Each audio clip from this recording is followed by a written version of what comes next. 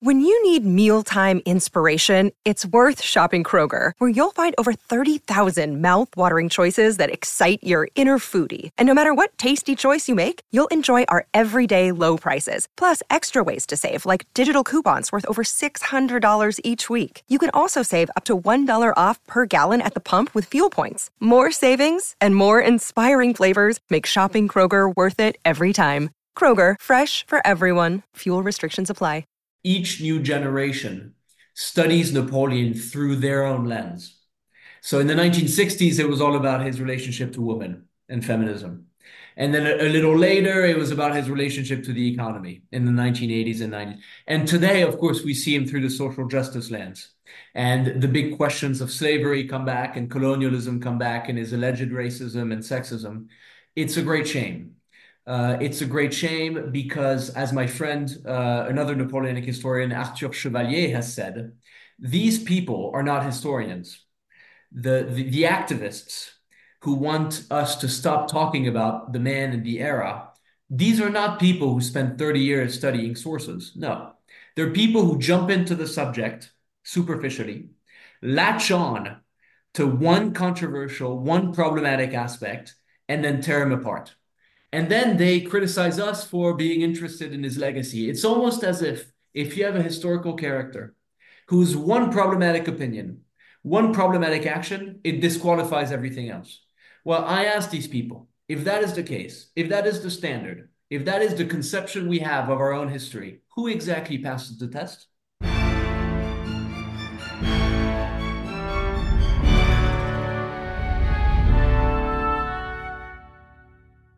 Hello and welcome to the pod, and today's episode is on that great figure who gave his name to an era, Napoleon Bonaparte.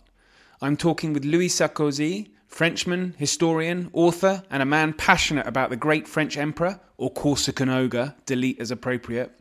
We discuss his image today by some, as you heard at the top there, Louis has strong views, but also how Bonaparte is viewed by nations of Europe, his love of books and the ancients, and much more. I've got plenty more great episodes coming up, including the Mau Mau uprising in Kenya, the history of the mafia, British ballet in the 1930s and during the war, and the Great Commanders series continues with Gordon as we chat World War I also rans. So please do subscribe, and if you can give me a 5-star rating, that would be joyous news. You can get in touch with me via the links in the show notes, but until then I'll hand you over to myself and Louis Sarkozy, discussing Napoleon.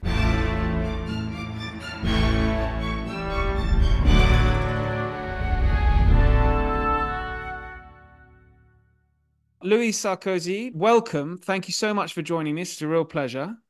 It's a great pleasure for myself as well. Thank you for having me. Well, Louis, I've got you on to discuss, well, we're here really to discuss the great man himself, Napoleon, which might seem strange coming from me, a Brit, but I am a real admirer of Napoleon, and that might come as a surprise to some of my French listeners because, Louis, I do have French listeners.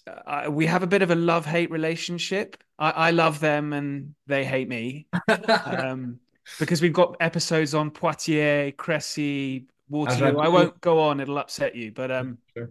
but I am an admirer of Napoleon, so I'm very much looking forward to us discussing this. And the reason why we are is because you've written a book at, if you don't mind my saying, the tender age of 26, I think, a book on Napoleon and more specifically, it's titled Napoleon's Library, and it is all the books that, Napoleon, who's a voracious reader, and so it's a great subject to write about. And I guess my first question is, did you write this because have there been many books written about Napoleon and his love of books and his love of reading?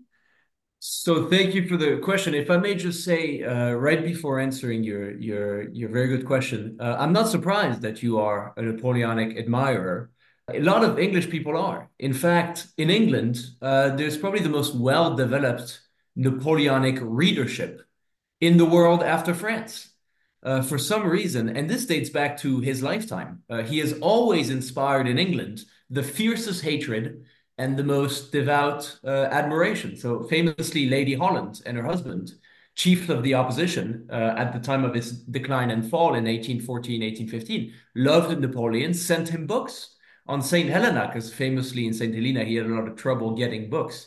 This voracious reader who used to have access to these grand libraries no longer had access to them. So Lady Holland sent him books when he was briefly off the coast of England on the HMS Bellerophon.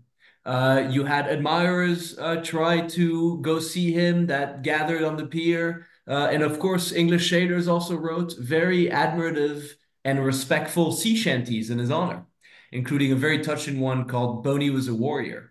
And these are people, mind you, who fought and died and suffered against him. And yet the shanties are deeply respectful, admiring, and honorable. So I'm not at all surprised that in England, there's still some admirers left. Some people in England have Napoleonic libraries and buy every book published on him, everything. So not surprised at all. Yeah, it is. It is amazing. I mean, I find the man fascinating. I mean, I can't compete with these people who have extensive libraries, but I mean, only recently we've seen. I don't know if you've got. There's a brilliant book recently written by Ruth Skur about Napoleon gardening throughout his life. It's Yeah. that's just an extraordinary angle, and yours is an interesting angle as well. So there's always, despite thousands of books having been written about him, there's always something new because he's such an interesting figure, isn't he? That's right. There is just a mystery about him. Nobody has really been able in 2 centuries or so to crack the secret. The guy was a total alien.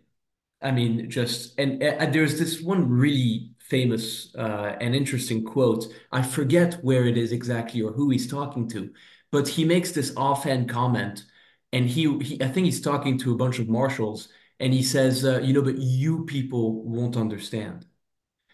And what does he mean by you people? Does he mean the marshals, the military people? No, I think and others think that he means all of humanity except him. Because he was not normal.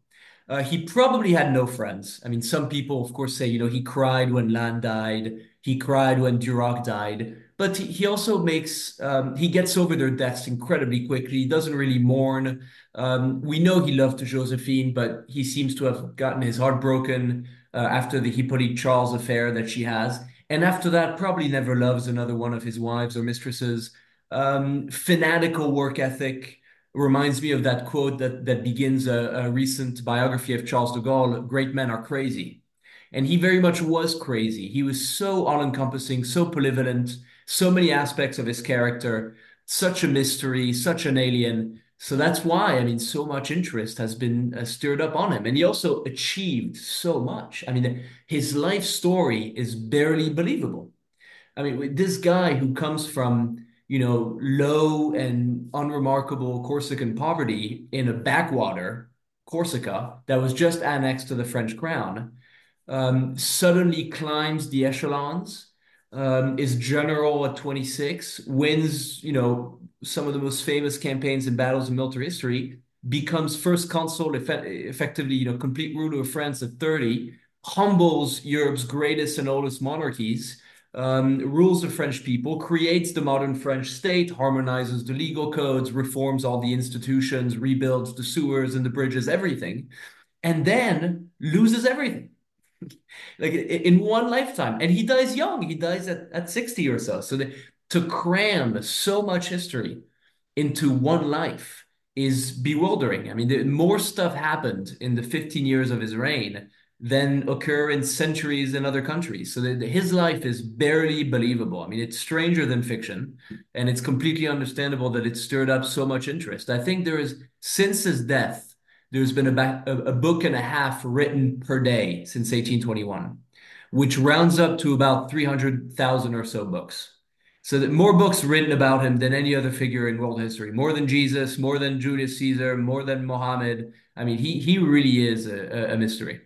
Well, it's one of the reasons why I put him on our new logo because he is this sort of titanic figure.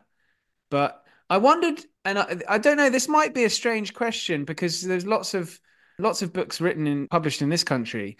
And I wanted to explore this slightly because do you think that other countries writing Napoleon get Napoleon? Or do you think, there's a more interesting historiography in France because, you know, well, I guess he's Corsican, so that's an important factor we shouldn't neglect. But do you think foreigners get Napoleon, or do you think it's really a sort of a French understanding that gets to the heart of what the sort of man he was? It's a very interesting question. And what you find when you read the historiography of different countries is that each country has its own Napoleon. And he plays a very different part, but a very important part in almost all cases in different countries. So in Russia, he's known, and when I say he's known as, I don't mean, the learned Napoleonic historians, because you have some, very high level historians in Russia and Austria, etc. But when it comes to the zeitgeist, to the general population, my understanding is that in Russia, he's regarded with some fascination, but of course, everything revolves around the failed Russian invasion, the sort of proto-Hitler. He's the first chapter before what they call the Great Patriotic War, the Barbarossa, the Nazi invasion. In Austria, he's seen as the great enemy. In England as well. I mean, I just visited the chambers of Parliament in Westminster yesterday, and there's these two massive, beautiful tapestries, one of the Battle of Trafalgar and the other of Waterloo. And of course, 1815 marks the real apogee of the British Empire and the start of the British century and complete unfettered domination of the seas itself. So they played a massive role in the English zeitgeist as well. In Germany, especially in the Prussian heartland, he is very much remembered for the 1806-1807 Prussian campaign, which was a massive humiliation for Prussia. And in fact, the Junkers never forgave him, never forgot him, and all the animosity that was exemplified in the later years of his reign really date back to the 1806-1807 campaign, the humbling of Prussia. I mean, the complete disintegration of the Prussian army within a campaigning season or two. The entire country falls. This to a proud militaristic nation was something very, very tough to swallow. So each nation has its own Napoleon. Again, when it comes to the general public's understanding, the zeitgeist. But when you go to university departments, there's some wonderful work being done everywhere. I don't think French historiography is particularly privileged in this way. I mean, the beautiful thing about that era is that the sources are readily available. And you don't have to dig very far to find them. I mean, this is one of the most well-documented epochs in European and world history. And just as I did, I mean, I'm not a professional historian, and it was perfectly easy to try to enter these archives and to try to dig and understand, at least on a remote level, what was going on. So no, I think there's wonderful work being done everywhere. In this country, Napoleon's probably, I think he is sometimes compared with Hitler, which I think is a bit of a ridiculous comparison, actually, I would say. But he is certainly, I think, certainly viewed negatively, predominantly because of his desire to invade Britain, which never really happened due to the Royal Navy.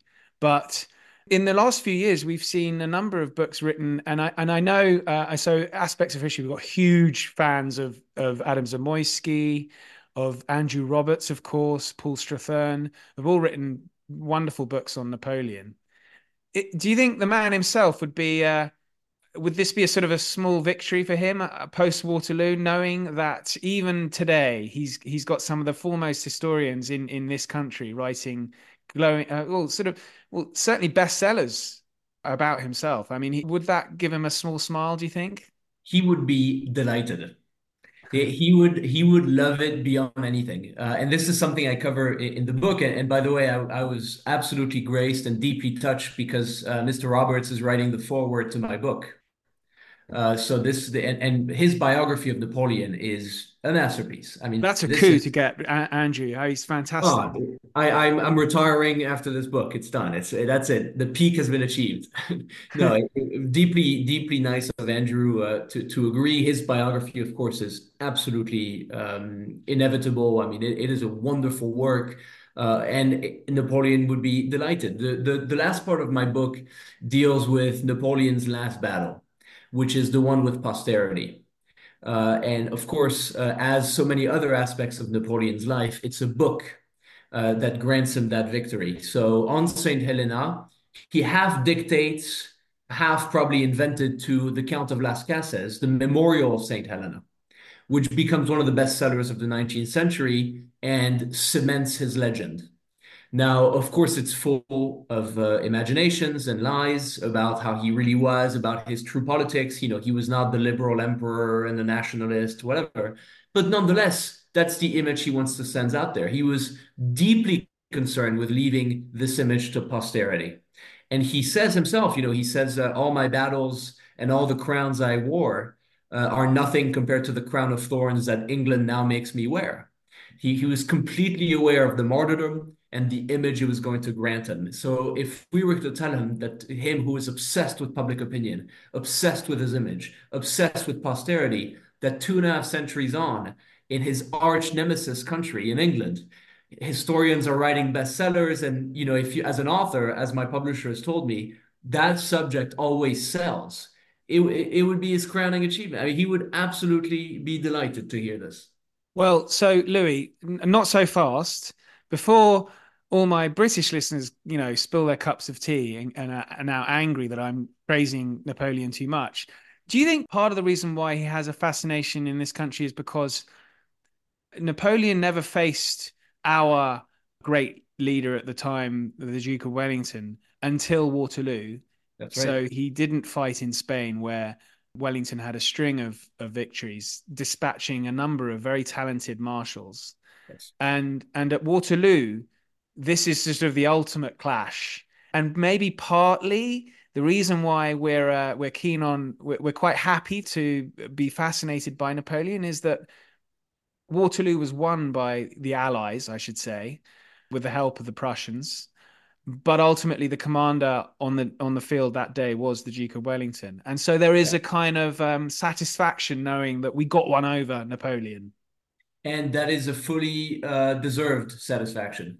And were I British, instead of the Battle of Austerlitz sitting atop my desk, it would probably be the Battle of Waterloo. Fully deserved. Of course, it is his victory.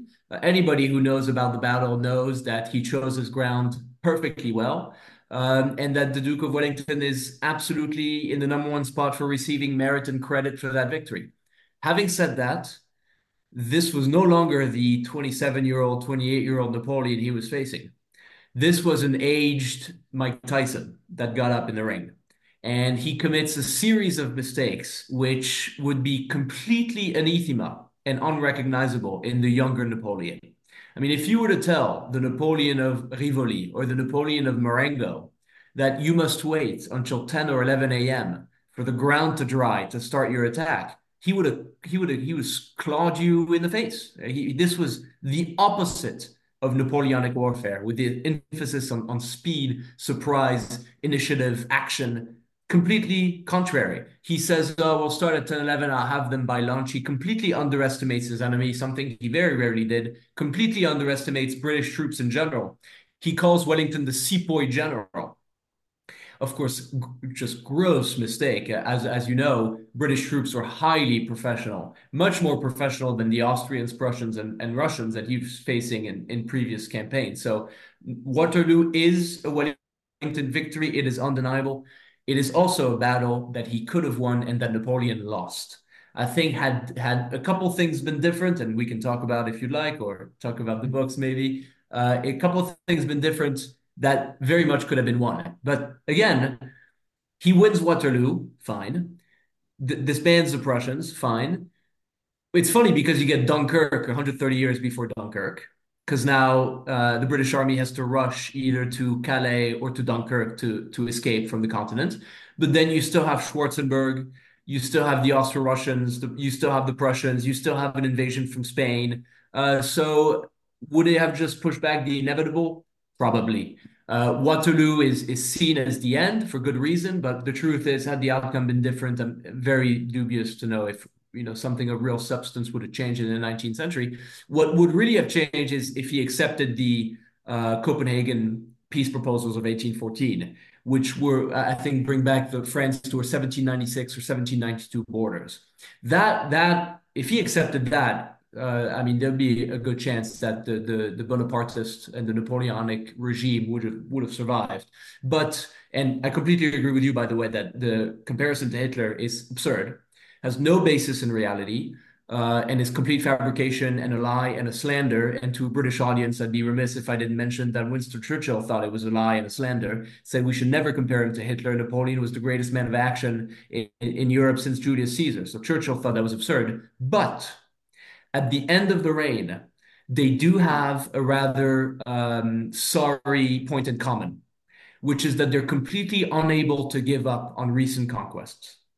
Right. So Hitler is known, and Andrew Roberts also makes that point very, very clear in his history of the Second World War. Hitler was patently unable to accept even a tactical withdrawal from a conquest. He could never give up gained ground, even if it meant a long-term benefit. We see this over and over again in the history, the military history of the Third Reich. He constantly tells his commanders, stand or die, when they perfectly could have pulled back, preserved the army. At the end of the reign, Napoleon seems to act in the same way. He thinks his legitimacy is so fragile and only built upon his battlefield victories that if they start to erode, he will have no legitimacy. I think at some point he says the Bourbons have 1,000 years to legitimize their reign. I have nothing. I have a few victories. And so he's constantly looking for the next big victory to re-legitimize his position on the throne. And when the British and Metternich and the Austrians and the Russians tell him, okay, give up the Low Countries, give up Italy, give up the islands of the coast of the Balkans, to him it's impossible because his legitimacy on the throne rests upon those conquests. So I'm afraid to say that I'm pretty convinced that's something that the two men have in common. It's probably the only thing that they have in common. No, interesting, interesting. So I just wanted to dwell into the subject of your book, really, because looking at Napoleon in his first campaign in Egypt, he was, I think, very much keen to emulate probably, well, certainly in my mind, another figure who features on the Aspects of History logo, Alexander the Great, who to me is sort of the greatest. And I wondered, his library of books, I mean, he read vast numbers of books, and the classics in particular in ancient Greece. What sort of ancient writers was he fascinated by? I assume he read them all because classical education was very much de rigueur in those days, particularly for educated people like Napoleon. But I'm very interested in the ancient writers, particularly ancient Greek writers, that he was interested in. So you're completely right in saying that that was definitely part of the education at that time. However, he took it a step further. He was obsessed with history. He was an obsessive student and reader of history, particularly the ancients. In most of the libraries he created, he even separates sometimes in two categories, ancient history written by the ancients and ancient history written by the moderns. He has a particular fondness for the ancients. Two men, two authors particularly stand out, although there are, of course, many others. One, Plutarch. Plutarch is the first book we hear about. It's the last book we hear about, the lives being, of course. He has it in every library. It's in every campaign library. He talks about it ad nauseum, obsessed, completely obsessed with Plutarch's lives, of course, particularly the lives of Alexander and the lives of Julius Caesar. And the second, the lives of the great captains of Cornelius Nepos. You see the trend here. He likes history as the ancients wrote it, meaning it's not the scientific economic study of ancient kingdoms and the peculiarities of trade. No, he likes the tales of viri illustres, great men, and their deeds and their valor to be emulated. And that's what he was taught when he was at Brienne, and that's what he read, and that's what he deeply loved. So Plutarch and Cornelius Nepos hated Tacitus. Weird. He finds him smug. He finds that his portrayal of Nero is completely unjust. Napoleon suspected. And it's funny because sometimes Napoleon has these opinions that actually modern academia sort of seems to back. I was about to say, yes. Exactly. And despite, obviously him not having access to modern historiography. So he suspects Tacitus of having as the French say, a wrong tooth for Nero, suspects that of being unfair. Turns out to be right about that. And there's also this amazing little vignette. I mean, and his life story is filled with these anecdotes, but you may remember when he gets to Egypt, he issues a proclamation to the army right before the Battle of the Pyramids. And he says to the soldiers, from these pyramids, 40 centuries look down upon you. it's a mystery as to how he almost to the T correctly guessed the age of the pyramids. Right. Despite being something like 80 or 90 years before modern archaeology would make about the same, that it's probably the 42 or 43 centuries. So another another of these vignettes. But yes, deeply learned and deeply read in the ancients. Plutarch, above all, sits on his pantheon, and Cornelius Nepos. There's others. I mean, he read Livy, he read Thucydides, he read Herodotus, etc. But nothing comes close to Plutarch for him. Oh, that's interesting because Plutarch's so entertaining, and you know Uh, the paired lives so influential on Shakespeare. I wondered, with you writing this book, which I'm not suggesting for a moment you read every book that Napoleon had read, but did you find books that he had been fascinated by, and you know this is now adding to your reading list that is getting ever longer and longer and longer, and just inwardly grown and think this is just becoming a massive project. Absolutely. It's of course one can never read everything he read. One, because we don't know for sure everything he read. We have thousands of names that he requests and books that he reads and then he comments, but one just simply cannot. But yes, I have had to chew through a lot of his reading list. Most of them are wonderful books, obviously. There's great classics that were incredibly famous in the 19th century, which are today have completely disappeared from modern bookstores and general readership, despite them being, I mean, the Harry Potter of their age. So, for example, he absolutely loves the poems of Ossian. Ossian being a fake bard, a sort of Scottish Homer, who supposedly operated and wrote in the first century and told the tales, Gaelic tales of great heroes, etc. He's the Scottish antique Homer. Now, Ossian at the time of Napoleon was published by a man called James Macpherson. And James Macpherson said, "Oh, I didn't write these poems. I found them, I dissected them, I went to these Gaelic little towns in Scotland in the Highlands and translated them and reworked them." We now know that's a lie and that Macpherson invented all of them and he is now known as a literary fraudster. I've talked about this to Andrew Roberts and Mr. Roberts is a great point. He's like, it's a great mystery. If Macpherson has said, I wrote those, today he would be considered one of the greatest poets of the 19th century, of the 18th century, excuse me. But he lied. And so now he's unknown and seen as a con and a fraudster. So, for example, disappeared. Nobody reads Ossian today. But Napoleon absolutely adored them. I've had to chew myself through some Ossian. Not my taste too much. I love Homer. I'm obsessed with Homer. Napoleon says Homer has nothing on Ossian. Homer is vulgar compared to Ossian. I disagree with Napoleon completely. I mean, Homer Yeah, is he's got that wrong. much I mean, much. I've not read OCN, so I should say that first up. You can, but it's a bit it's repetitive and Right. a little kitsch and Do you think because the Iliad certainly has so much, I guess, pathos for warfare and fighting, and is that something that Napoleon wouldn't be interested in? Because no, he was very much into he in fact the one of the only good things he says about the Iliad is that militarily speaking it's incredibly realistic. That's what he says. But he is less seduced by its wonderful writing and the music of the writing. uh, On multiple occasions, he says Ossian's much superior, and he also says it's superior to Shakespeare. I mean, he was enthused with. He commissions paintings of Ossian. He commissions an opera. Many of his libraries had paintings of Ossian and the bust and the name. He was in love with the guy.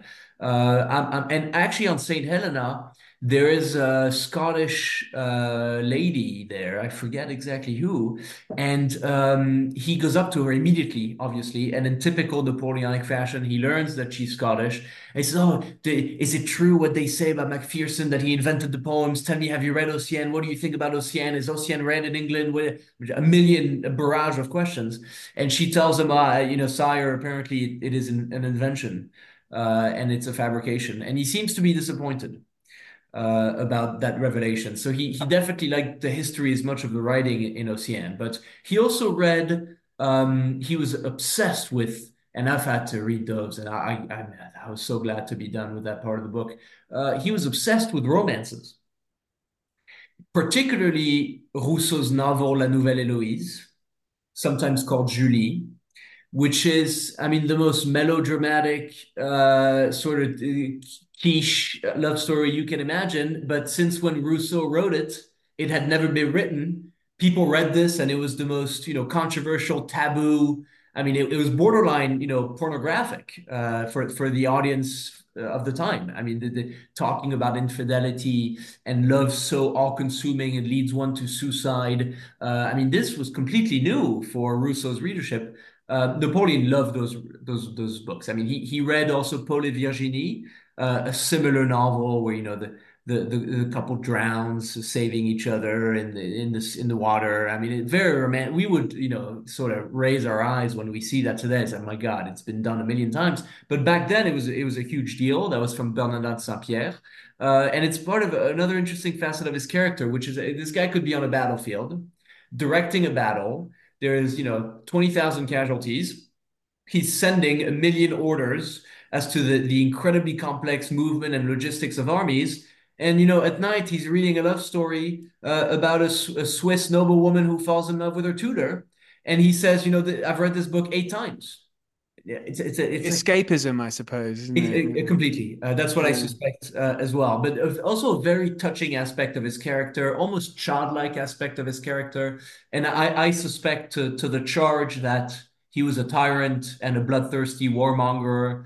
Many things could be responded to that because, of course, that is a complete BS argument. But one of the arguments I've often used is that tyrants don't cry, barbaric warlords and soulless people don't cry over La Nouvelle Héloïse and Paul et Virginie. They don't read cheeky romances and find them to be amazing. They Uh, simply don't. You saying this, it makes me. Did he read Don Quixote? Because He must that's. have. I He must. wonder. Yeah, I just wonder if that's something that he would have liked because it rather satirizes those kind of romances, doesn't it? So He must have, but I don't know off the top of my head. He's not a fan of satire. right. He Well, he's doesn't. a victim of ruthless satire on these shores. Yes, yes. And when he's on the Northumberland, the English ship, taking him to St. Helena, he discovers the English satire that his censorship had tried to siphon out for the totality of his reign, and he reads them with great amusement. But of course, he must have known that they did irreparable damage to his reputation and persist to this day. I mean, the myth that he was short is almost wholly a product of English satirical cartoonists, and of course, the warmonger argument, etc. The Ridley Scott movie is pretty much the culmination of English 19th century political cartoons. That's what it is. I mean, that's if you buy their version of events, then the movie makes more sense. Yeah, I mean, I don't want to dwell on the movie too much because we've done it to death on this podcast, and it's been stabbed to death as well, I think. Yeah, Although kicking it through this. I secretly quite enjoyed it, but I thought it was Ah, I thought it was a bit of a comedy. I don't think he was being serious. But anyway, he's a very inarticulate Napoleon in that film, I think, and he was reading throughout his life. But was there a? I mean, one assumes that St. Helena, where he's there for 6 years till his death, that one assumes that's where he reads the most. But I mean, do we know how many books he read in total, and do you have a rough idea? yes. Ah. So this is the great tragedy, and it's the great tragedy of my story as well, because the man is a voracious, obsessive reader. But I really want this to sink in with people. It's not that he read a lot. It's that he read like he was a maniac. Every aspect of his life was constantly framed by books. When he makes a political decision, when he organizes his marriage to Marie-Louise, when he plans battles, when he makes legal reforms, he constantly goes to books to set a precedent or to follow a historical precedent, to guide his actions, to inform his campaigns. They were literal levers of power. He read for pleasure. He loved reading, but he also inculcated reading in every aspect of his reign and his military campaigns. And so one figures that when he gets in exile and he no longer has all these great responsibilities, reading would occupy most of his time. And it did. The problem is that this is also the first time since he was a teenager that he had legitimate problem acquiring new books. So he gets to St. Helena. I mean, in the couple days after Waterloo and after the second abdication, he frantically tries to get books because he knows he's going to get exiled again. So he tries to collect books from the various imperial libraries, and he manages to get around 400 or 500. And they also order some books. They have a layover in Madeira in Portugal where they also order some books. But he gets to St. Helena. He has about 580 books, which is enough to last us mere mortals a lifetime. With him, within a couple months, he's out. He's out of material. It's a bit like you're about to go on a long haul flight and you're trying to load up your disk space with movies, and he's used up all his space and he's Yeah. in the first 2 hours of the flight. Yes, yes. Except in this day and age, you can't download the movie, and United Airlines is not going to give you, Dunkirk for free. They're rather hard to get. So he gets to St. Helena. He has 580 books. He runs through them at withering speed, and now becomes the Great Drought, where he constantly requests for new books. The first shipment of books he gets, ironically, is the 1 year anniversary of the Battle of Waterloo in 1816. So there's a frigate, the HMS Newcastle, which pulls into St. Helena, and that's the first new shipment of books. He is so excited that he opens the boxes with hammers and scissors himself. Now, to a modern audience, that's like, oh, that's funny. But I really want your listeners to let that fact detonate in their brains. The idea that the emperor would open the boxes himself is surreal. It doesn't happen, right? In 19th century Europe. It simply does not happen, right? It's not like, the president getting an Amazon package and opening it. No, it does not. So it just speaks to his insane excitement at getting new reading material. He gets the new books, he stays up all night reading them. The next morning at like 7 a.m., we have Marchand who gets into his room and he says he sees all the books in Napoleon's rooms, on the floor, on the bed, on the tables, open. And Napoleon, like a child on Christmas morning, like going from book to book. And he looks at Marchand and he says, oh, I read them with the thumb. Meaning, he was so excited to get through them that he just rifled through all of them. And then after that, there's another great drought. And then he just is going to rely on very periodic book shipments from admirers, including Lord and Lady Holland, which send him books. The Count of Las Casas, who's exiled from St. Helena, is expelled from St. Helena, also sends him books. A couple other people send him books. He makes constant requests to Sir Hudson Lowe, the governor of the island. And the British are very reticent to give him book, rather cruel. In fact, a major factor in the detrimental nature of their relationship with Hudson Lowe, of the deterioration, sorry, of their relationship, is books. It's one of their first fights. When Napoleon tells him, I have 1,000 books here. This library does not fit a man of my position. I need 60,000 books and the resources of a great city. And 60,000, of course, being the number of books he had compiled as emperor. And he remembered that number because he had organized these great libraries himself, basically, with the help of his loyal librarian. So it's a great factor in the deterioration of their relationship. It's a great factor in his growing depression. And it will be his last true suffering, his last true misery in his life will be the lack of reading material. He reads up until the end. He reads up until the last days or weeks of his life, but he will always have trouble getting new books. So I wanted to ask you, I was speaking to Adam Zamoyski about historiography in France at the moment, and he was saying that there's a slightly strange interpretation of Napoleon in France nowadays, in that it's not necessarily, I'm not sure pride is the right word, but sort of appreciation of the impact of Napoleon, maybe. And I'm using sort of very general terms here. Mm. But I wanted to ask you what your thoughts are on where history writers are with Napoleon today. I mean, we've seen the rise increasingly in this country of certain elements damning of the mere existence of the British Empire, for example. Yeah. Is there a similar kind of movement in France that, Yes. everything Napoleon did is wrong and we should Yes. be ashamed? So Jean Tullard, the legendary Napoleonic historian who's still alive, I was just at one of his talks. The man is like 99 years old or 92 years old. I forget exactly his age, but still withering energy. I mean, an incredible man, and his work is just encyclopedic. I mean, this is a so that's a point he made years ago, is that each new generation studies Napoleon through their own lens. So in the 1960s, it was all about his relationship to women and feminism. And then a little later, it was about his relationship to the economy in the 1980s and 90s. And today, of course, we see him through the social justice lens. And the big questions of slavery come back and colonialism come back and his alleged racism and sexism. It's a great shame. It's a great shame because, as my friend, another Napoleonic historian, Arthur Chevalier, has said, these people are not historians.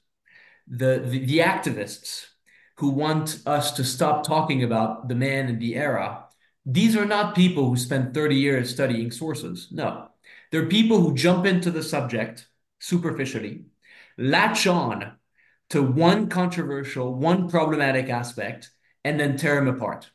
And then they criticize us for being interested in his legacy. It's almost as if you have a historical character whose one problematic opinion, one problematic action, it disqualifies everything else. Well, I ask these people, if that is the case, if that is the standard, if that is the conception we have of our own history, who exactly passes the test? Name me one figure in world history who has the morality of 2024, who is exactly our current understanding of sexual relations and racial relations and colonialism and imperialism and democratic liberalism. Find me one. Find me one regime. It doesn't exist. So either we throw everything away or we approach the subject with some maturity and some modesty. Because the same people who criticize him for his alleged racism and colonialism and sexism, by the way, those are very dubious claims. I'm happy to talk about them, have absolutely no idea what our descendants will look upon us as. Maybe we will be the great criminals to our descendants. Now, this is tremendous arrogance, absolutely poor historiography. These people do not spend time studying the sources. They don't read people of differing opinions. They're activists and they're terrified of history. I don't exactly know why. You know, Thierry Lenz, the director of the Fondation Napoleon, said this to me. He said, they're afraid of history. What exactly is there to be afraid of? I mean, we can study. Did he reinstitute slavery? Yes. Did he forbid mixed marriages? Yes. Did he make problematic comments about women? In fact, did he have a problematic view of the role of women in society? Is the view of women in the Napoleonic Code subservient to man? Yes. What else do you want? What else do you want? Now can we understand the context? Now can we compare the morality of the time? Now can we talk about other subjects? I mean, these people who want to approach the subject of history with placards and signs. No, I mean, I have no patience for these people. And unfortunately, it's very common in France now, especially in our media. We had in 2021 the bicentennial of his death. And you had the President Macron gave a really good speech and a very honorable speech, saying Napoleon is part of us. A very admirable moment for Macron, in my opinion. But you had all the pundits and the media people talking about, you know, that he was this insufferable racist, which he absolutely was not. He was this disgusting sexist, which he absolutely was not. He was this great colonialist, which he absolutely was not. I mean, this is absurd. I mean, all this is nonsense. Yeah, it's quite interesting learning about what's going on in France then from a history angle, because, you know, particularly with social media where you only got a few characters to put your pithy opinion on a figure so complicated as Napoleon, Yes. that of course you're going to rely on sound bites. But yeah, I read a very good book, came out in about 2 or 3 years ago, the biography of Toussaint Louverture, Black Yes. Spartacus. Himself a slave owner. Yes, indeed. Anybody And who doesn't believe me and you can look up the facts, read about it. He owned and operated slaves, right? yes, When that fact is known, suddenly, wait, so history is subtlety. It's well, a gray area. Really, not everything is black or indeed, it is white. certainly complicated. I mean, you know, I think the arc of history, what we always assume that, you know, we're at the moral end, What forgetting that, you arrogance. know, time moves forward, and in 200 years we're going to be viewed as as probably barbarians by some. Yes, absolutely. Yeah, but that book on Toussaint Louverture was quite eye-opening for me on because I think I had come at Napoleon from a kind of, well, he's sort of quite progressive when one compares his reforms, the Napoleonic reforms that you've mentioned earlier, compared with, our somewhat sort of conservative small c monarchy under George III at the time. And his treatment of Toussaint Louverture was actually, an important reminder that he is not this island of progressivism, is he, Napoleon? He's a much more complicated figure than that. Of course. Having said that, I would make the argument he was incredibly progressive for the time.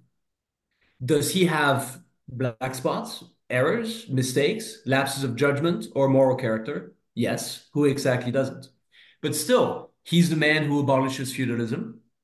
He's the man who toys with the Tsar Alexander to abolish serfdom. He's the man who closes down the ghettos in the Papal States. He's the man who bans slavery in on the island of Malta, and he banned slavery again in 1815 when he comes back to power. Nobody talks about that. The question of Haiti is a very interesting one. It's probably one of the darkest stains on his legacy for good reason. Very close to a crime that army sent 40,000 strong, defeated, ignominious crimes committed on both sides, but still, of course, purely colonial venture by the French. But one must understand why. And it's very easy to understand why when you understand the economic aspects of Saint-Domingue, now called Haiti. I think Saint-Domingue accounted for something like 40% of the world's sugar production. You say this to people and they're looking for some moral argument. You won't find that in history most of the time. Of course it was abominable, but 40% of sugar, that is an economic explosion, right? That is the well in Qatar filled with oil, right? That was one of the most expensive commodities at the time. Any monarch would have done everything he could to secure that income at the lowest possible cost. Not only him. Is it still a crime according to our modern standards? Obviously. Was he still wrong according to our modern standards? Obviously. But these things must be understood within the context of their time. And when compared with other rulers, he does not stand out as particularly barbaric or racist. In fact, not at all racist. I talk about this to some pretty extensive length in the book. The Egyptian expedition, while yes, a colonial venture, no doubt about it, is the first hearts and mind campaigns in history. His tactic for wooing the Egyptians is bewildering in its modernity and pluralism. Now, you might say it's cynical. Of course, it's cynical. But still, compared to everything else that happened in human history, he issues translated versions of the Quran to the Yeah, he French. claims great interest in the Quran, but one isn't sure if that's true or not, really, is it? It is true, and at the same time, it's cynical colonialism. Yeah, Again, yeah. it's ambivalent. It's true that he was a big he loved Muhammad as a man, as a great man. This is to be viewed in the same lens that we see his admiration for Julius Caesar or Alexander. He loved great men who achieved, who built for their people. Muhammad, according to Napoleon, was a great warrior, a great statesman who took his people out of obscurity and gave them a great empire. Of course, he loved them. Voltaire writes a play called Muhammad, also called Fanaticism, where Voltaire just absolutely, ruins Muhammad, portrays him as a manipulator, a deceiver who manipulates the faith his followers have in him and gets them, etc. Very critical play. Napoleon thought it was scandalous. Napoleon hated the play. He thought he had denigrated everything in the play, he says. He gets to Egypt, tells the soldiers, treat the imams as we treated the rabbis and the priests in Europe. He says here the men have different practices in love, but in every country, the rapist is a monster. This is in 1799, that phrase. The Russian army today is using rape as a weapon of war. And then he was incredibly progressive in some aspects of the time. Now, of course, this was also cynical colonialism. It was a tactic to try to woo the Egyptian population. But out of all of the other tactics he could have considered, this one was pretty darn progressive. It was a hearts and minds campaign, and very interesting. He talks with the imams at length He gets an official title, an Islamic title. He's called, I think, Abu Napoleon. The great Imam of Cairo says that in truth he is the great great nephew of the Prophet. I mean, at some point he comes out to a staff meeting and he's wearing loose Mamluk trousers and a turban and a curved swords, and his entire staff just starts laughing uncontrollably, and he's super vexed by that and changes out of it reluctantly. And even one on Saint Helena, he makes this lunar comment, so arrogant but also so amusing. He says, if I had the time and the power, we would have written to India. I would have written to India on an elephant with an edited Quran to suit my needs. So he wanted to edit the Quran, create a new religion, and make a new empire in the East, following in the footsteps of Alexander. Now, a complete Yeah. fantasy, of course, but this is not the racist that we are being portrayed. This is a man of incredible complexity and often incredible modernity. Oh, it's fantastic. I mean, yeah, I was just thinking how Alexandrian that all was. So, Louis, this has been fantastic. Now, for listeners who may be thinking, Louis sounds, there's obviously a French element to your accent there, but it's very Americanized as well. And we were just saying before we started recording, or a wonderful blend of the old alliance of America and France. You've been schooled in America, am I right? So I left France when I was about 11 years old. And I came pretty much straight away to a military academy in Pennsylvania, Valley Forge Military Academy, where I spent 4 years. And that was a proper American brainwashing. And I'm afraid I fell completely victim to it. I am an American citizen and a proud American patriot. And so you must learn a lot about the American Civil War during your time at the academy in Pennsylvania, where so many battles took place. Yeah, not as much as you would think, although of course we are very near to Gettysburg. But my study of the American Civil War came a little later. I am obsessed with that Yeah, conflict. it's amazing. It is just a bewildering play, a very tragic and horrible and also beautiful and inspiring play. Shelby Foote called it the crossroads of our being. Said it was the most important moment in American history. I think he's completely right. It is a fascinating episode, and it is an episode that countless of our fellow Europeans will never understand and never understand. It is very poorly studied in Europe, and it almost, if you were to approach your average Frenchman or Englishman or French woman or English woman and described it to them, they would have a huge amount of trouble understanding. I mean, we've had our civil wars. I won't teach the Englishmen about civil wars, but ours were incredibly tame when compared with the massive dynamic of the Civil War. I mean, they kill 700,000 of their own citizens. Officers who grew up together at West Point, fighting on opposite sides, families split down the middle, a savagery, a hatred, just that is terrifying. And this is recent history. I mean, this, as the phrase goes, everything after 1800 is current events. But this is not, we're not talking about the Middle Ages here or 1,000 years before Christ. This is almost within a couple generations of living memory. I think the last Civil War veteran died in the 1950s. This is just very recent. So it's a fascinating moment. My wife and I take pilgrimages to the Civil War battlefields. We live in Maryland, so Antietam is a beautifully preserved and very nice battlefield that I encourage anybody to visit. You can stand on the side of the main Confederate battery, and contrary to other battlefields, it's very clear to understand from the topography what went on, and they do a great job over there of conserving it. So yeah, it's a fascinating episode, and I wish more Europeans would learn about it. Yeah, well, I definitely, for listeners who are interested in this, I'm definitely planning to get some American Civil War content on the channel. Louis, this is great. What's next? Do you want to write another book, or are you looking at a different type of career? Well, funny that you should ask about the Civil War. I've just signed a contract with a French publishing house about a military history of the United States Wonderful stuff. from the Wonderful. from the revolution to the Islamic State. Well, that's going to be that's quite a big subject.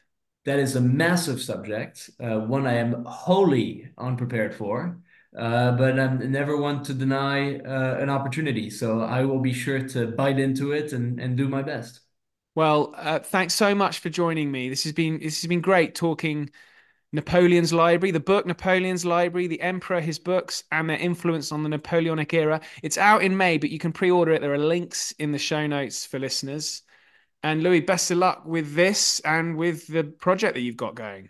Oliver, thank you so much. It was a great pleasure talking to you today. Thank you for listening. Please do rate and review. And if you've got any feedback, please do get in touch. In the meantime, thank you and good night.